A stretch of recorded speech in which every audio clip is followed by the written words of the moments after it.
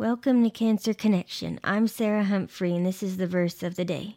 Today's verse is Revelation chapter 2, verse 7. He who has an ear, let him hear what the Spirit says to the churches. To him who overcomes, I will give to eat the tree of life, which is in the midst of the paradise of God.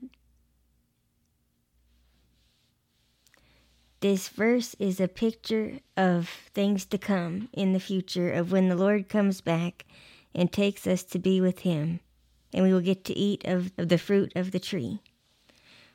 But this verse reminds us of how important it is to, even at this moment, for us to be overcomers, even in our tough times.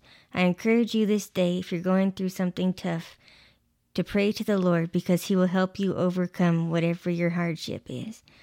This is Sarah Humphrey. I will see you tomorrow for the verse of the day.